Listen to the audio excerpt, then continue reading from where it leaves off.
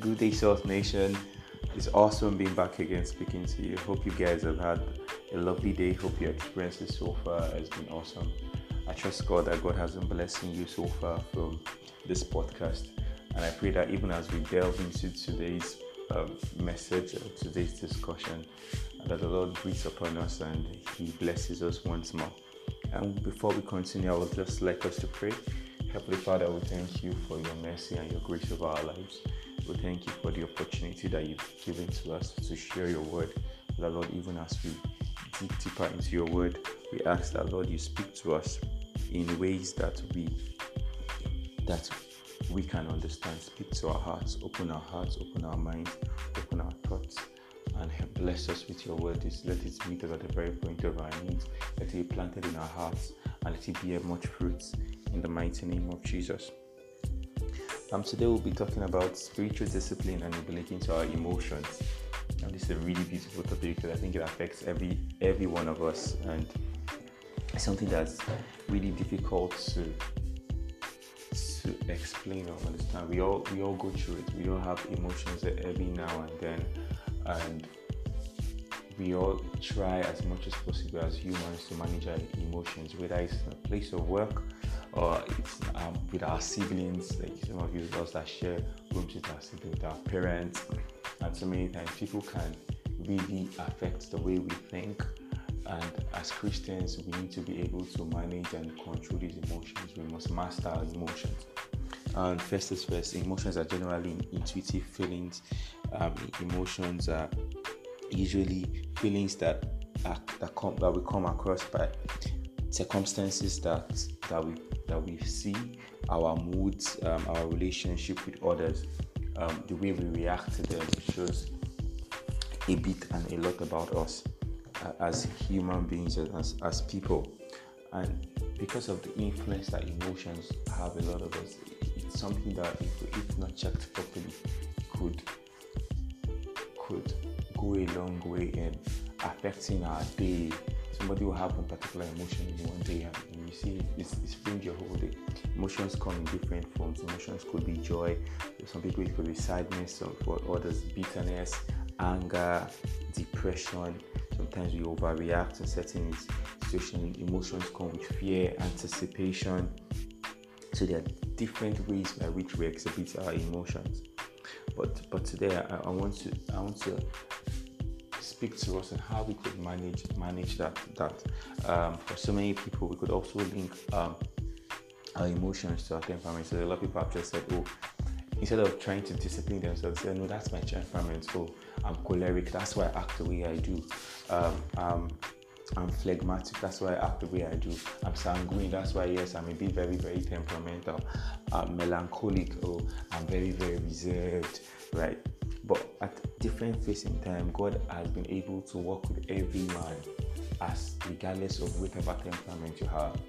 And God, when the Holy Spirit comes in contact with whatever temperament you have, it becomes a very beautiful story.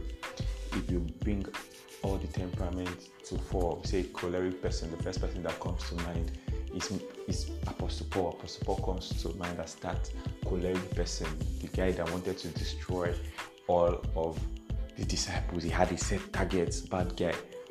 He was ready to do whatever it took. He was a very highly disciplined person. Wasn't going to hear for him was the law and nothing else. He was going to establish the law. But by the time God got to Paul's life was changed forever. Paul, that really, I'm sure, before he was the director of people, sooner or later Paul was the one that was sitting, my brethren, I'm always praying for you. I'm always seeking your my Father's face in his presence for your sake. Paul wouldn't have been that kind. Paul didn't cut across as that kind of person, but by the time he met Jesus, it changed for him. You want to talk about a phlegmatic person, you talk about Abraham. Abraham seemed like that guy that didn't send. That guy that didn't care about anything that was going on around him. But by the time he came in contact with God, it changed his story totally. He says someone who was sanguine. We see Peter cut off somebody's ears immediately. Like no time, no discussions, no conversations. By the time Jesus said one thing, Peter was ready to say two things. But by the time the Holy Spirit came on Peter, you see someone who was very timid, received boldness. Right? You saw somebody who was very laid back, receive strength and grace. And that's what the Holy Spirit can do. So every one of us, right? We see somebody who was melancholic. When I think of someone who is melancholic, I think of John the Baptist. I think of most of the prophets, people that have talented individuals that just reserved in their art and in their work, in their writing, right? They don't try to relate with people, other people. Right, but somehow the Holy Spirit came upon them, and Jeremiah, that used to be very reserved, is out there speaking the words of the prophet. Right, so different people have different. We allow these temperaments rule over us, or we rule over the temperaments. So we allow it guide us, or we are for everything as Christians. We must be in charge of our emotions. We must be in charge of how we react to things. We are not controlled by these temperaments. No, never.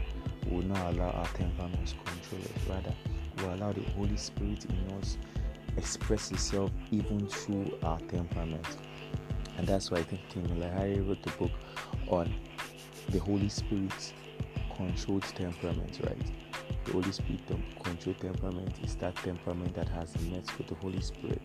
It's that temperament that, yes, the Holy Spirit is fully in effect with, and the Holy Spirit guides. So when I speak, it is because the Holy Spirit is speaking. When I am in a hurry, it's because the Holy Spirit has enabled me to make haste, because my haste is timely. I don't get angry because what I have, and everything I do is backed up by the love of God. Right? Everything I do, everything I say, my actions, my reactions are totally backed up by the word of God. I remember when we were in secondary school, when we were in Bible school growing up, it's a popular statement we used to make, WWJD, what would Jesus do? Right? So we're told that we should use that to guide our expression and reaction to things. Like if you're going to say anything when in reaction to whatever a friend or a colleague in the office has told you, I'm going to be reacting. I'll ask myself first, what would Jesus say? And when I wait and say Jesus wouldn't be abusive, Jesus wouldn't be insultive, I watch my tongue, right? Because you know that out of your tongue comes the power of life and death. You also know that as according to James, that your mouth is not meant to speak blessing and speak a curse at the same time, right? So you know these things, so you manage those things. When someone is trying to get you angry, what happens? You are speaking to yourself and telling yourself, what would Jesus do in this situation, right? When depression comes, how would Jesus react? When shame comes, how would Jesus react? When sadness comes, how would Jesus react? Yes, the master sadness was upon him. He still took it well. So you can, all this, you begin to learn patience, you begin to learn perseverance, you begin to learn to handle. What's my point here? My point is, I'm trying to say your emotions are not invalid. The emotions are not wrong to have emotions. It's part of something God has put it inside of us. But when they are out of context, when they walk outside of God's will, then we begin to have a problem, right? And for us to be able to stay in God's will and make sure that these emotions do not rule over us, right? That we don't act outside of God's will, then we must keep it in check. And for us to do that, then we must go back to the very first person who our likeness, who we should be like, and that's Christ. How did he do it? What was the way he did it? If you don't mind, read on the scriptures with me to Hebrews chapter 4. We'll just run through certain scriptures quickly. Hebrews chapter 4 from verse 15. So from verse 15, it talked about, he said, for we have not an high priest which cannot be touched with the feelings of our infirmities, but was in all points tempted like we are, yet without sin. He said, let us come boldly unto the throne of grace, that we may obtain mercy and find grace to help in times of need. It's beautiful. We don't have somebody who doesn't understand these things God has gone through this emotions already. He has been scorned, he has been spat upon, he has been disgraced. He had every right to be angry. He had every right to be depressed. He was leading 12 disciples. His congregation did not grow for several years. People that he came to save were the same people who were castigating him. But what? It didn't change him. He didn't in any way sin. So we must learn. And how did he have it? He spent time with God and he used the word of God. And I think that is what we must learn to do. We must learn to always use the word of God in every aspect of our life. So when we are sad, what do? We speak God's joy and we speak God's peace.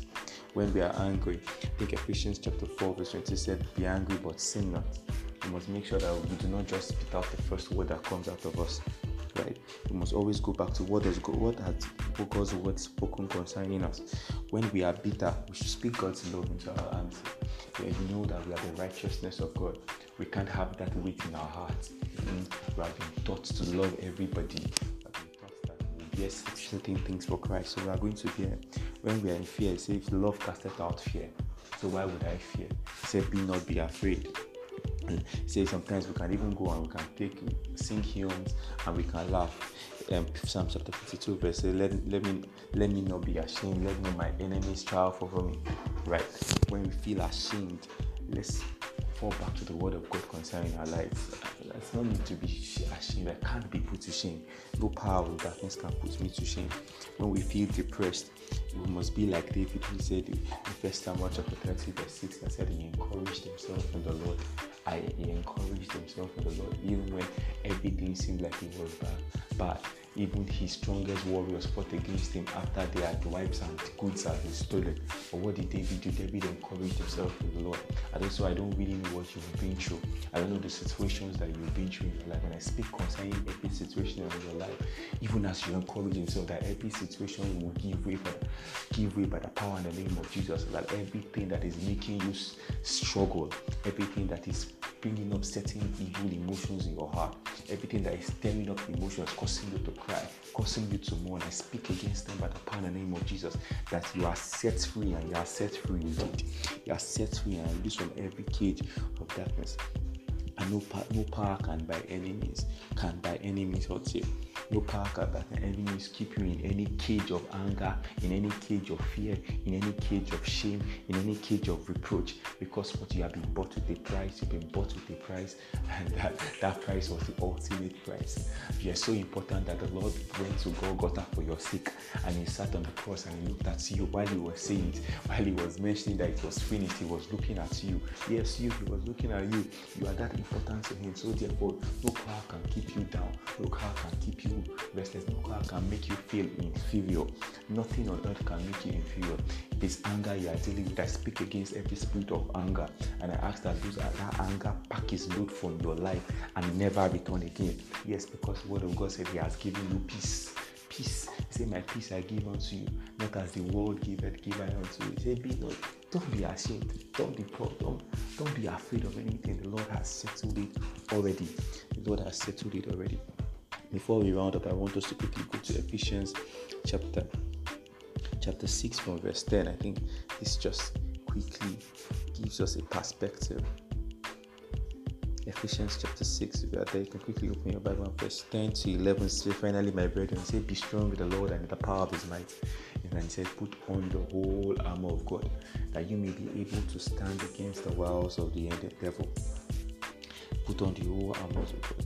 So you go to verse 13, you say, wherefore take upon you the whole armor of God, that you may be able to withstand in the day of evil, and having done all to stand.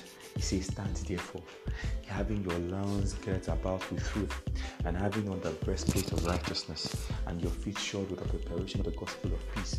And above all, take the shield of faith, wherewith ye shall be able to quench all the fiery darts of the wicked, and take the helmet of salvation and the sword of the Spirit, which is the word of God.